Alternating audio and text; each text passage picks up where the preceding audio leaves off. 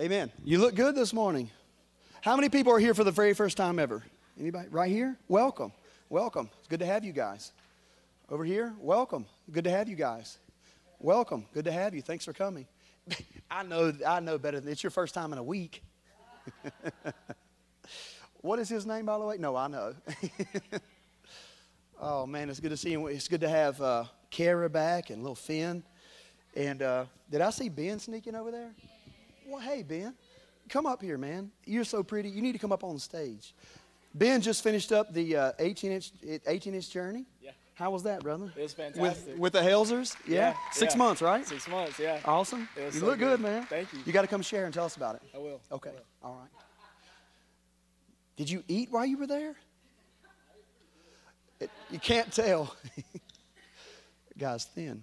Yeah, he spent 6 weeks down there with the Helsers in a ministry intensive. So 6 months. 6 weeks plus. Yeah. So it's good to see you guys again. I actually have not spoken here in several weeks, so I've got my double barrel and I am loaded and ready to fire. I'm just kidding. I'm not at all. Not at all. Today I want to talk to you about the hidden seed.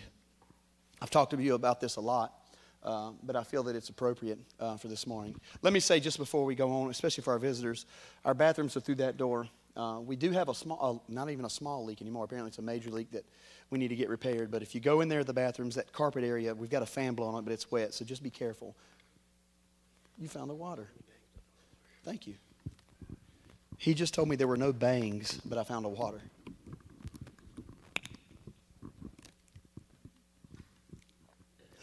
So for the last few years, we've talked about being bearers of God's glory. In the same way that Jacob, who just walked off the stage, is a bearer of the name Bunton, we as children, as sons and daughters of God, are bearers of the glory, bearers of His image. Have you ever thought about that? Bearers of His image. We were made in His image and after His likeness. And we are ambassadors of His kingdom, and it's our job and responsibility. I think it should be said it's our joy to release the goods of the kingdom to broken creation. We carry His glory. And the kingdom of God is not something that's far off, that's coming. Jesus said even 2,000 years ago, He said, look, boys, the kingdom of God is within you. The kingdom of God is within you. We learned 2 years ago that the kingdom, or the Greek calls it the basileia, is the royalty, the rule, the realm, and the reign of God. So if I could say the kingdom of God is in you, it would be fair to say the rule of God is in you. The realm of God is in you. The reign of God is in you. And His royalty is in you. Royalty, rule, realm, and reign. So let's just take the one word realm. So the realm of God, the realm of the Spirit, is not some mystical thing way out there, but it's inside of me. When Jesus said, in my Father's house are many mansions, He didn't say, in my Father's house, I'm going to go build you some mansions. He said, in my Father's house are many mansions. If it were not so, I would have told you. And I go there to prepare you a place. I go to prepare you a place. You are the place that He is preparing, and He's preparing you to be the place for His Spirit to dwell.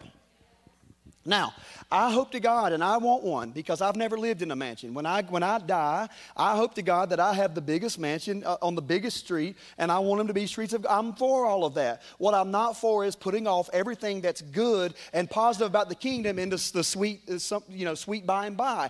That's great. I want to make heaven my home, but I want to make my home like heaven. And so Jesus is saying, look, boys, you've got it all twisted. The kingdom of God, it's in you. You're bearers of the glory of God. You literally have. I want you to think about this. I know I'm off subject, not really off subject, but off my notes just for a second. But the Bible says that in the beginning, when God was creating the heaven and the earth, that God spoke and God said, let there be light. Really what He said was, light be. Have you ever thought about that God did not take some obscure, dirty matter and create light? Because there was nothing for Him to create light from. He hadn't created anything yet. So what He did was, when He said light be, was He took an inner part of Himself and said light be. And as He spoke light be, light came out of His womb into creation. And we can all agree on that. So light is not something that was out there. It wasn't like a candle that he lit. It was the light that was inside of him that he projected forth from himself. If we are bearers of the glory of God, then we should do exactly what she said this morning. We should be able to speak and declare and cause the manifestation of the kingdom everywhere we go. But what we've done is we've reduced the Christian life to living morally, and you should, and living good, and hoping for one day you get a big house somewhere in Disneyland out in space. And that's not what Jesus, there's not one time you will ever find that Jesus tells you how to get to heaven. What he tells you is how to get to the Father, and the way to get to the Father is to release the heaven that's inside of you. I'm for heaven. Don't misunderstand. But Jesus, you can't find it. I challenge anybody to go and find a place where Jesus said, hey, boys, this is how you get to heaven. He never said that. He said, the kingdom of heaven is within you, but I'm going to show you how to get back to the Father. Because the voice that walked with Adam is still in the garden, and he's looking to commune with sons and daughters still. Come back to the garden with me. So we're bearers of his glory. It's been a lack of true teaching on the kingdom, what it is and where it is and where it is not, that has caused us through the years to trade in real power for performance and programs. I'll say that where this church lacks in performance and programs, we more than make up for in power. I'm for programs. I'm for performance, in fact. I like performance. If I'm going to go hear you sing, you better be able to carry a tune, or I'm not staying through the whole concert. So I'm for performance. You should sound well. You should do everything that you do with excellence. But if all you have is performance without power, that's not Christianity. That's not spirit-filled life. That's just simply performance. And if you're doing it in a church and you're not doing it across the world or in Nashville, then there's probably somebody doing it a little bit better than you that I'd rather listen to.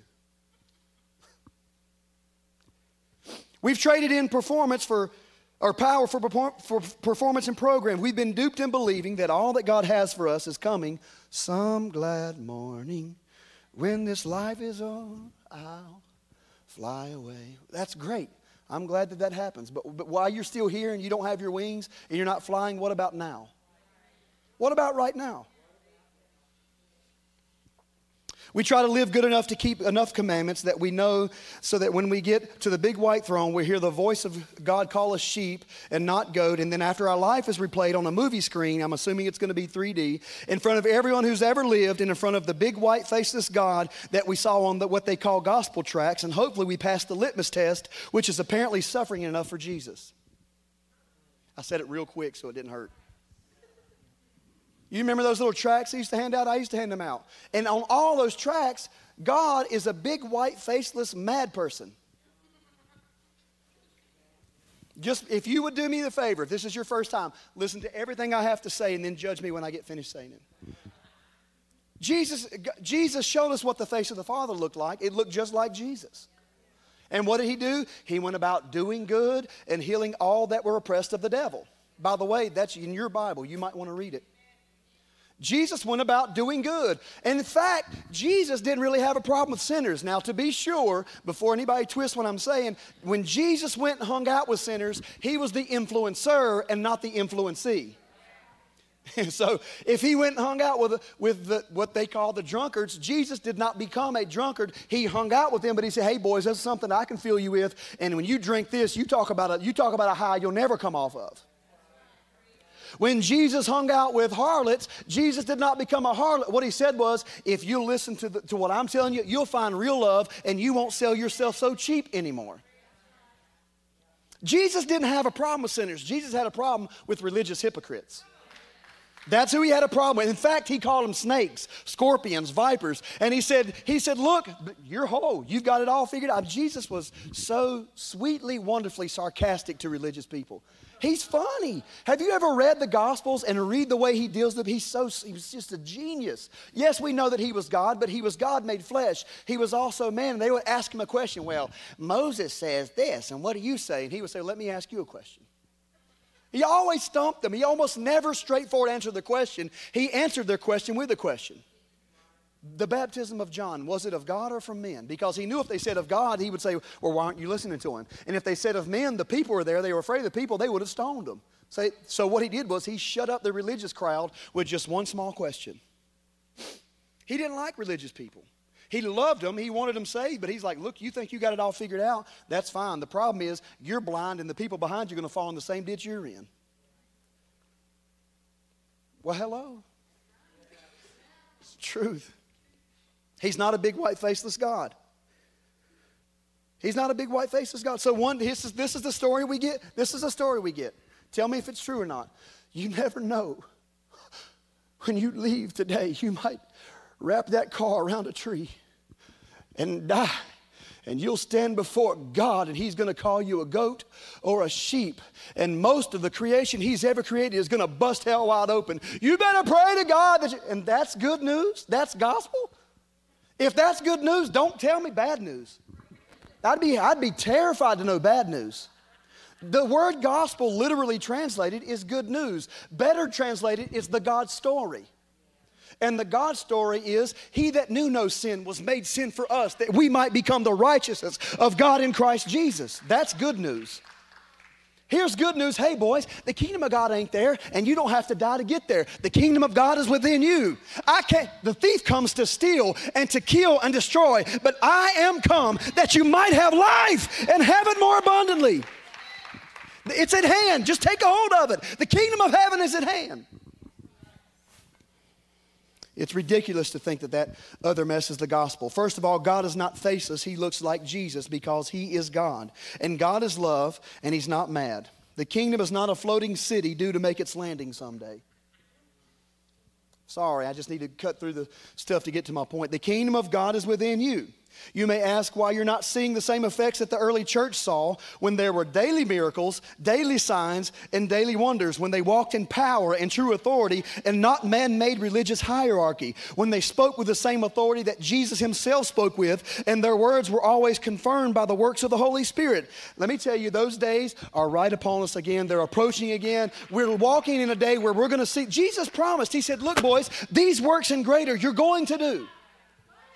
Not you might do, not maybe it's going to happen one day, not if you look, these works and greater shall you do. And He was not just talking to the early apostles. There's no such thing as the ceasing of the Spirit, and since the Spirit didn't cease, neither did His works. Since the Spirit still lives, miracles still happen. Since the Spirit is still moving and alive, look, you come too late to tell me. I've watched blind people I've watched them get their sight. You've come too late to tell me. I watched a little crippled 3 or 4 year old boy taken in the arms of Bishop Johnson, one of my early mentors, and he hugged him in India, and when he got done with him, that little boy walked across the stage that had never walked to his mother. You come too late to tell me God doesn't do miracles. What happens is we lessen our theology to match our experience, and because we don't see the power of God, then we have to make up theology that makes an excuse for why God ain't doing what we say He can do. And we've got to stop lessening our theology to match our experience and just let God be God and let our experience catch up. When your wife is sick at home, you still declare He's the healer. When your son is still strung out on crack, you still say He's a deliverer. When your marriage is falling apart, He's a restorer. My God. When your finances are falling apart, He's Jehovah Jireh. He is God, my provider. The facts might say that I'm broken, but the truth is I'm made whole. The facts might say I'm sick, but the truth is that He took the stripes on His back for my healing. With His stripes we are healed. By His stripes we were healed. The days are coming again where the Spirit will rush in like a roaring river, and everyone the river touches will be made whole. And you are a part of that. The precursor to this happening is you're hearing about it. Because faith comes by hearing. Faith comes by hearing. That's why I loved when she got up this morning and said, he prophesied a promotion and it came to our family. That's not her giving me some sort of she's just trying to produce faith in you. When God moves in your life, when God does whatever might seem insignificant or it might seem a heaping big deal, you should always get up and say, I need to tell you what God's done. Like what Robin shared this morning. Let me tell you what God's done for me. Let me tell you this. The most powerful thing about every single person is your individual account and relationship with God. The most powerful thing you will ever minister is not a revelation of the Scripture, it's a revelation of God in you. This is what He did for me because it's unique to you. And a whole lot of preachers get up on a stage and try to copy what they've heard somebody else say, and it has no power. That's because it's not based on experience, it's based on something they learn with their mind. And you're not gonna walk into the newness of the kingdom through your mind. It's gonna have to happen through your heart. And once you're in the kingdom through your heart, then your mind is renewed. Be ye not conformed to the pattern of this world, but be ye transformed. How? By the renewing of your mind. Not the newing, the renewing. Not the newing. God's not going to give you a new mind. He's going to cause it to be what it was in the first place. What was it in the first place? When I hear the word first place, I think of Genesis, because Genesis means the beginnings. And in the beginning, when God created Adam, He made him in His image and after His likeness. He said, Adam, what do you want to name that animal? And Adam said, I'd call it a lion. And God said, that's exactly what I was thinking. What do you want to call that one? That looks like a bunny rabbit. And God said, that's exactly what I'm thinking. And then the angel whispered to God and said, hey, God, we got a bunch of clay and stuff left over. What do you want to make? And God said, make a platypus. And the angel said, wait a minute, are you kidding me? LOL. And God said, yeah, LOL, just make it. Adam named it. And God said, that's exactly what I was thinking, because they had one mind. What happened to Adam was he believed a voice other than his father's. He listened to and believed a voice other than his father's. And here's what the Father's voice says. You're just like me. You're created in my image after my likeness. The voice of the enemy, the voice of the thief that comes to steal and kill says, if you eat this fruit, then you will become like God. Let's just take the fruit part out of it. The enemy said, you have to do something to be like God.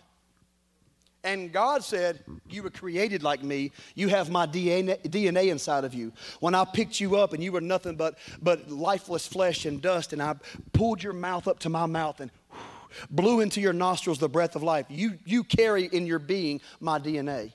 You don't have to do something to become like God. You were created like Him. You don't have to do something to be like God, but you might have to undo some stuff to be like God.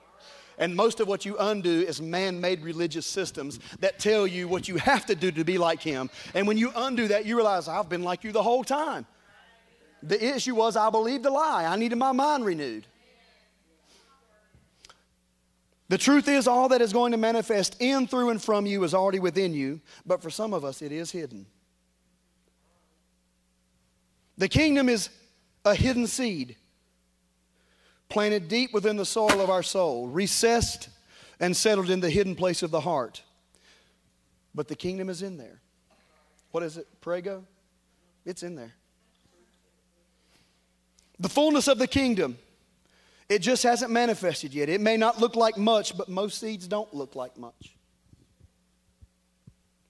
Seeds are only appreciated by those who understand the intrinsic power hidden within.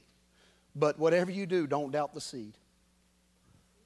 The world will look at the seed and laugh. God looks at the seed and sees a mighty oak.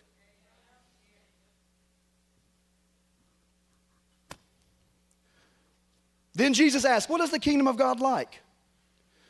Or what shall I compare it to? Luke chapter 13, verse 18.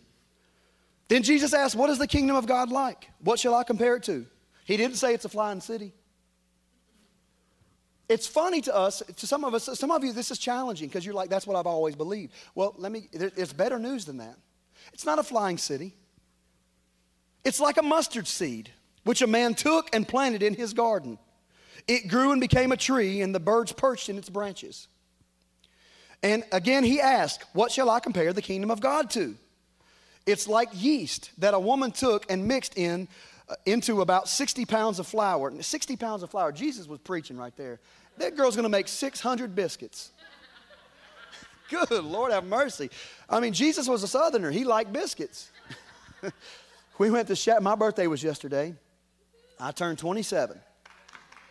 Plus 15. And we went to Shatley Springs, and they brought out biscuits and cornbread. But see, I'm not a cornbread guy because I didn't grow up on cornbread. If you compare cornbread to biscuit, it's like comparing a Volkswagen to a Rolls Royce. Just don't do it. Will a Volkswagen get you from A to B? Yeah, but would you not rather ride the biscuit? Let me tell you, that biscuit rode from the top of my mouth all the way to the soles of my insides. It made me warm and cozy. It felt like a Holy Spirit. It made me warm and cozy inside.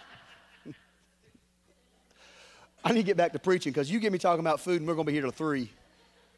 But anyways, I'm just saying, Jesus said yeast was good. Jesus says leaven's good. So anybody want to bring some yeast rolls next week? I mean, that's what Logan's rolls are. I talk about Logan's rolls a lot because, they're part of the kingdom. Obviously, they're made all day. They're made all day, she says.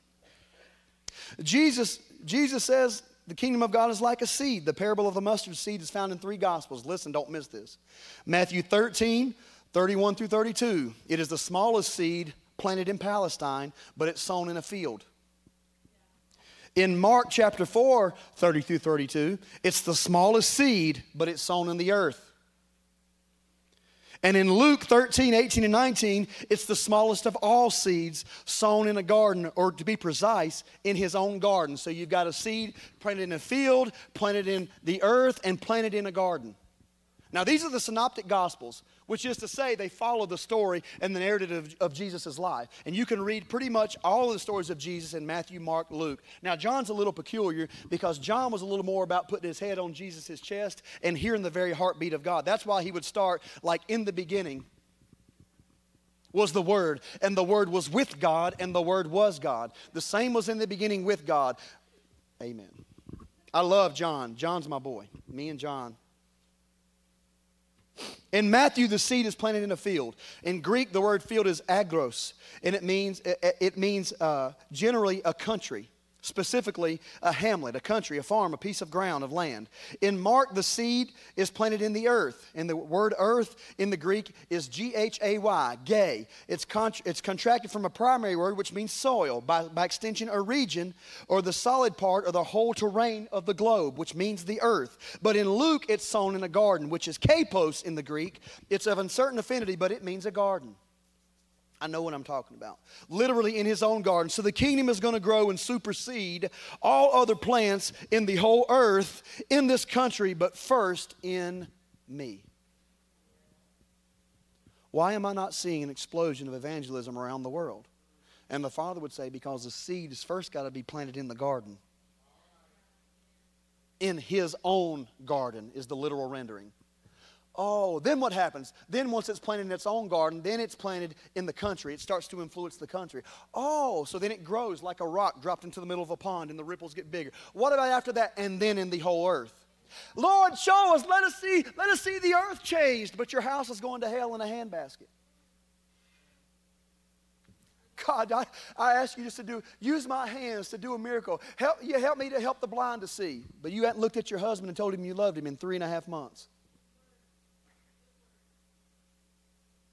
Or your wife, or whatever. Father, I just want to go down to the homeless shelter, and we're going to do that. Go to the homeless shelter and feed the people that are down there. But you hadn't sat at a meal with your children and talked about the Word of God or talked about the moving of the Spirit in months, and you think you're going to change the world. Go on to Fifth Street Ministries. First in the garden,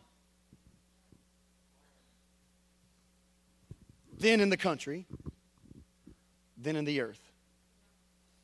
It's unique that in every single account, it's called the small seed, a smaller seed, and the smallest of all seeds. The smallest of all seeds was the one planted in the garden. So the kingdom of God is going to seem like the most insignificant thing that's ever happened to you. That's okay. It's a seed. Let the seed germinate. Let it take root. How do you do that? Well, you renew your mind. How? With the washing of water by the Word. Have yourself before His presence. How do you grow a plant? You put a plant in soil. You give it water. Water in the Scriptures is a representation or a type of His Spirit. Have it in the Spirit. And you give it light. You give it sunlight. Revelation. Holy Spirit. You remember what Jesus would say? How is it that you can discern the seasons, but you can't discern the signs of the times? How is it that you can, how many of you have what they call a green thumb? Now my mother doesn't, so don't put your hand up and lie to them. I've seen my mom kill a fake Christmas tree before. Dried up from the roots. No, but she did water one time. And it had Christmas lights on. It was an explosive mess. If you have a green thumb, you know if you take a seed, you put it in good soil, there's two things you're going to have to do to that seed to make it germinate. What's that? It's going to have, first of all, it's going to have to be in the proper environment. Good soil. I like the parable of the sower. Remember when I told you about the parable of the sower? The Bible says, and some fell among thorns and some. The good thing about the sower is he sows indiscriminately. He never judged the ground worthy of unworthy. He just sows his seed. But if you take the seed, you know it's got to be put in good soil. That's why I say good seed sown into good soil brings good fruit. And once it's put in that soil, do you just leave it there? No, you have to tend the seed. You're going to have to water it. Well, the seed of God, the kingdom of God is the seed inside of you. You want to see it grow? You have to tend to it. And let me tell you how not to tend to it. You do not tend to it by showing up at 10, 31, 37, 43, whatever, on Sundays, staying until 12:15 and saying nothing or doing nothing to the seed until that same time the next Sunday. If you do that, your plant will never, or it's never going to break forth through the fallow ground. What you're going to have to do is daily tend to it, water it. Okay, this is a small seed, I get that. So here's how I'm going to do. I'm going to spend time in your word. I'm going to spend time in prayer and in worship. Well, I don't sing. I didn't say you had to sing. I said worship. Worship, worth-ship. What is he worth to you? Is he worth an hour and 20 minutes on Sundays? Well, that's fine. That's about the harvest you're going to see. Or do you want to cultivate something that literally will change your life and then your family and then your community and then the nation and then the nations? We ask God for the nations, but we don't have our own house in order.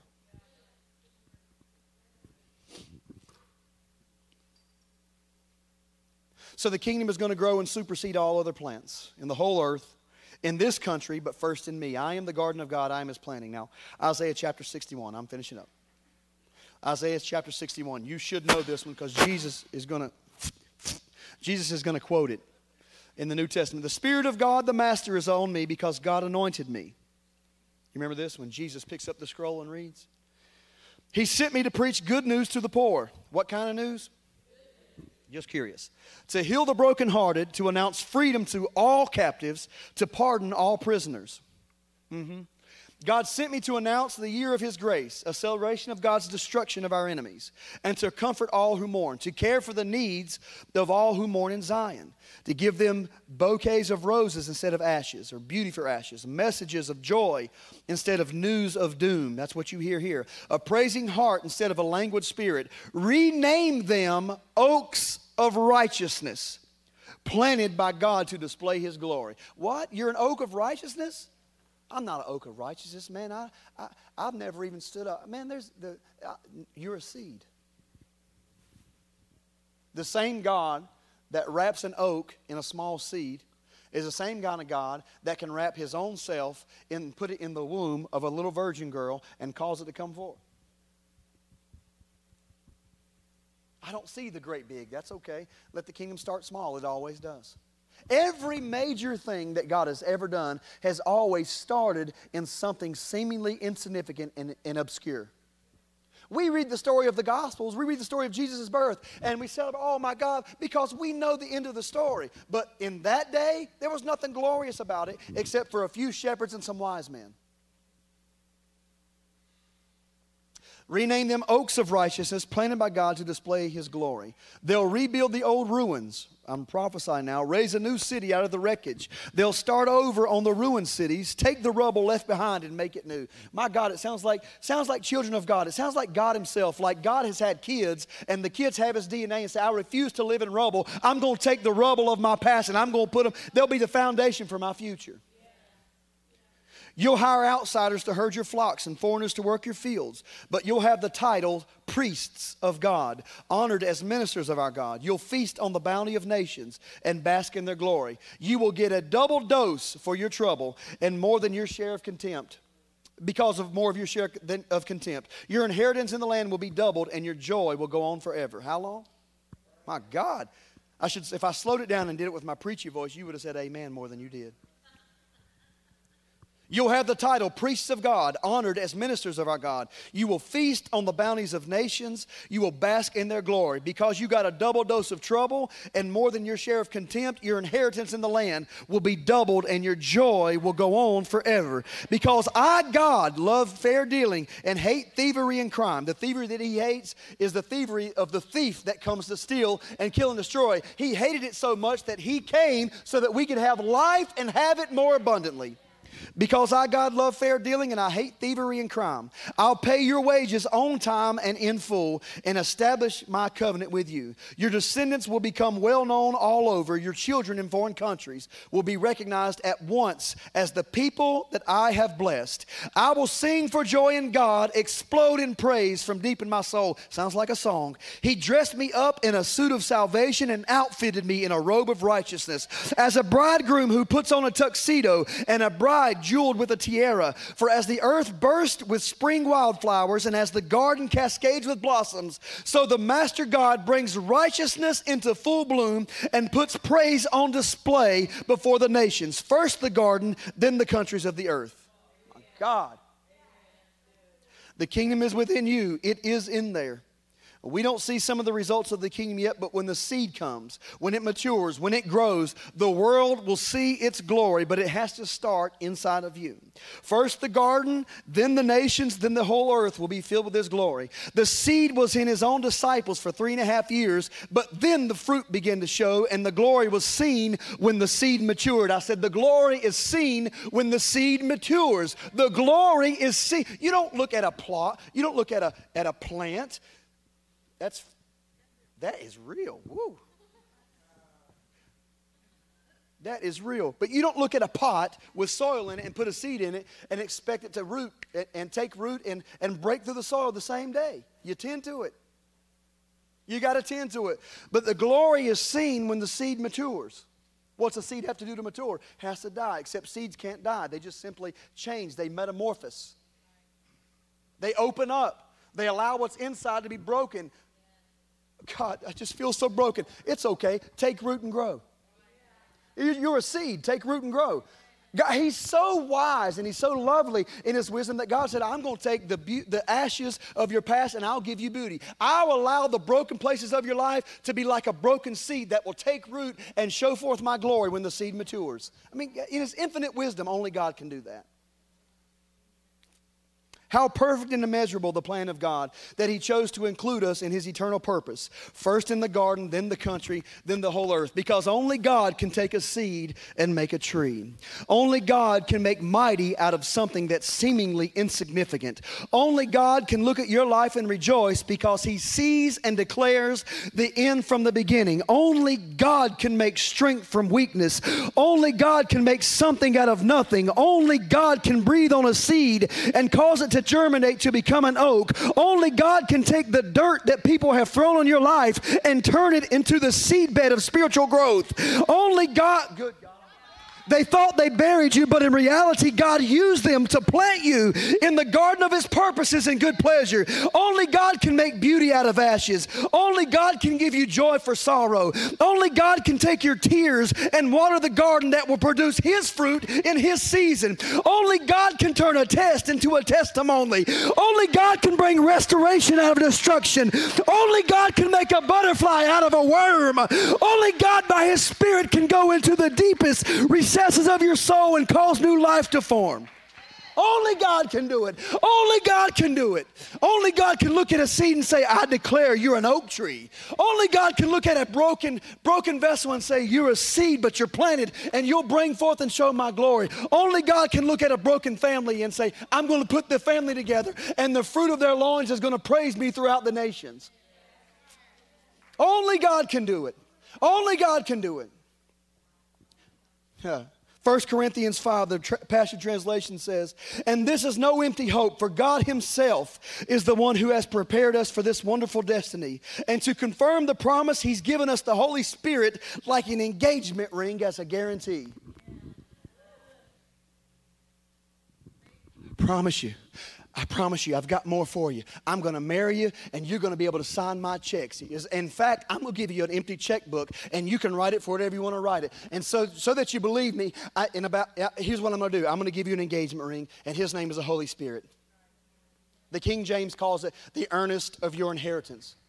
But in reality, really what he was doing was, I'm going to marry the church, and just to prove I'm actually going to marry the church, I'm going to put a ring on her finger called the Holy Spirit. But in God's economy, an engagement is just the same as the marriage because his word's at stake. So once you get the Holy Spirit, look out. You can do all that he says you can do. You can do all that's declared in the book.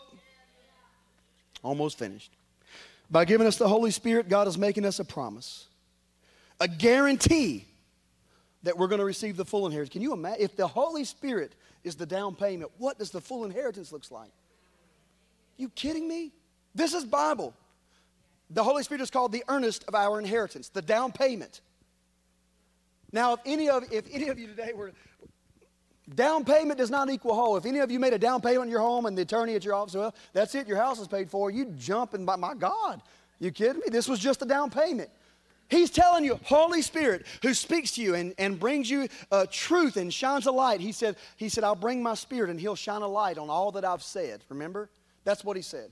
He said, the words that I told you don't understand them. But when you have the Holy Spirit, he literally will shine a light on what I said. And it'll be like, oh, that's what he meant.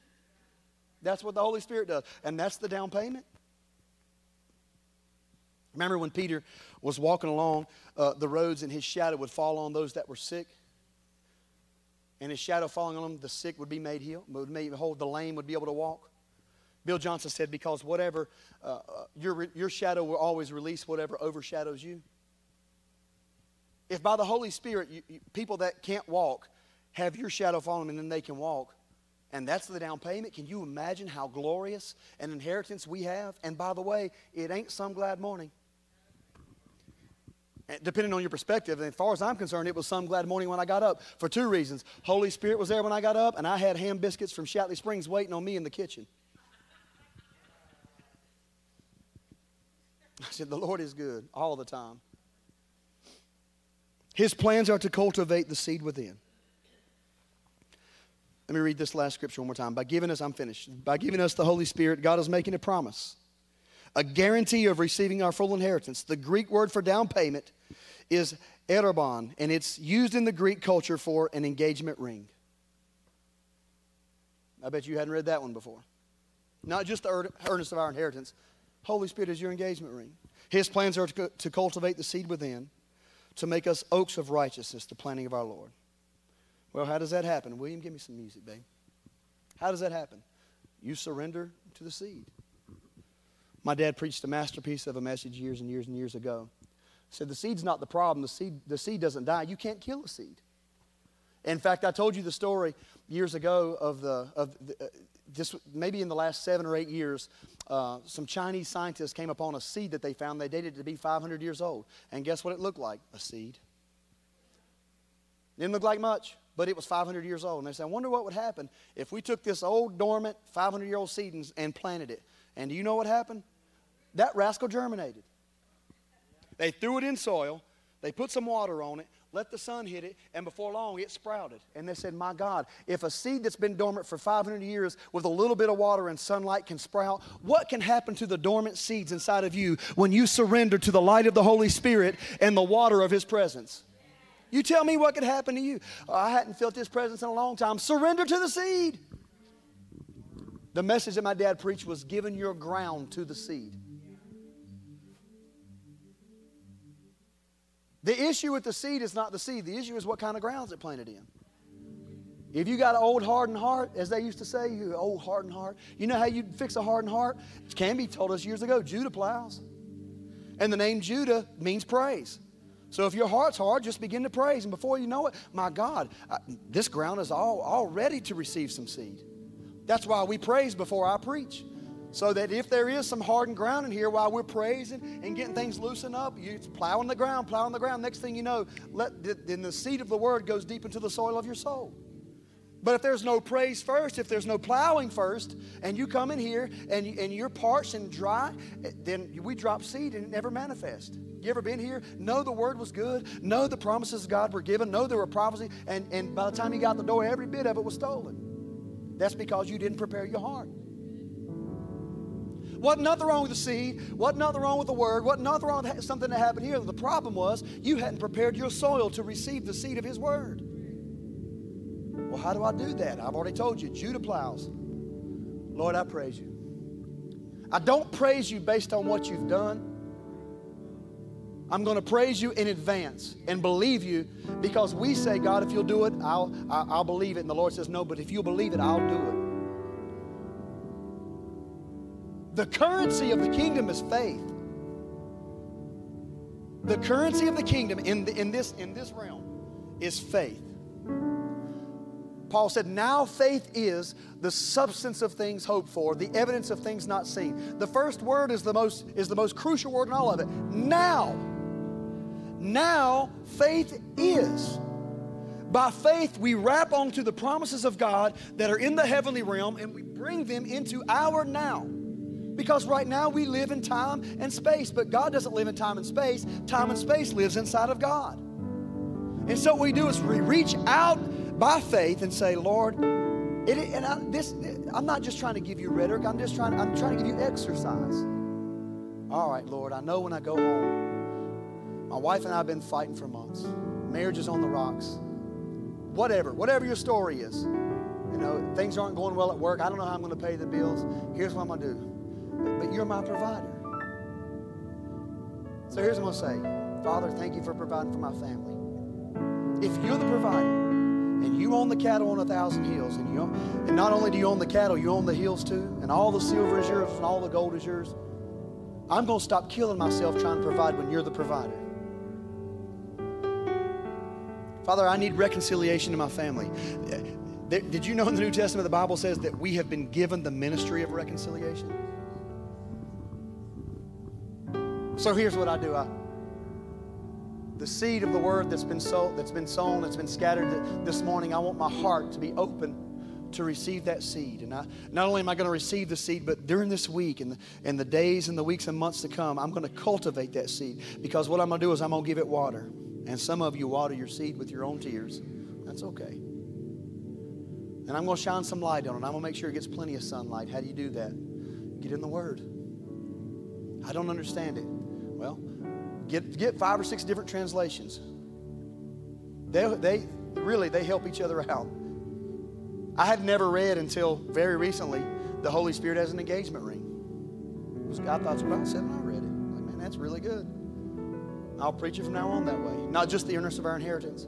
So you get before the Word. You get before His presence. Here's the crazy thing. You just simply need to believe that God is absolutely crazy about you. He's in love with you. He's in love with you like a husband loves his wife. He's in love with you like a good father loves his children. He wants to give you the desires of your heart. Listen to me. That doesn't just mean give you the things you want. He wants to give you the things to desire. When the Bible says God will give you the desires of your heart, He'll give you the thing that you should desire. So, Lord, I open up my heart. I trust that the seed is good because the seed is your word. And I know that your word doesn't return to you void, but it will go forth and accomplish the thing whereunto you sent it. So I receive that seed. I commit to you this week to spend 5 minutes, 10 minutes, 30 minutes, whatever a day. Not trying to make something happen, not trying to force something. I just simply want to tend to that seed.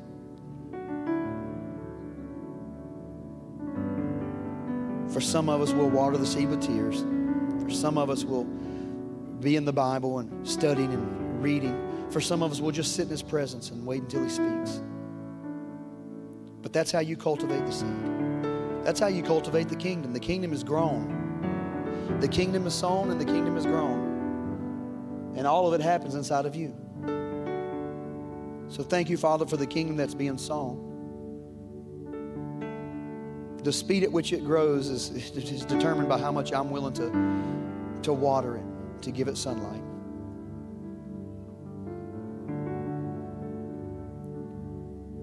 Thank you for giving us the frequency of heaven this morning, for letting us hear and match the sound from heaven.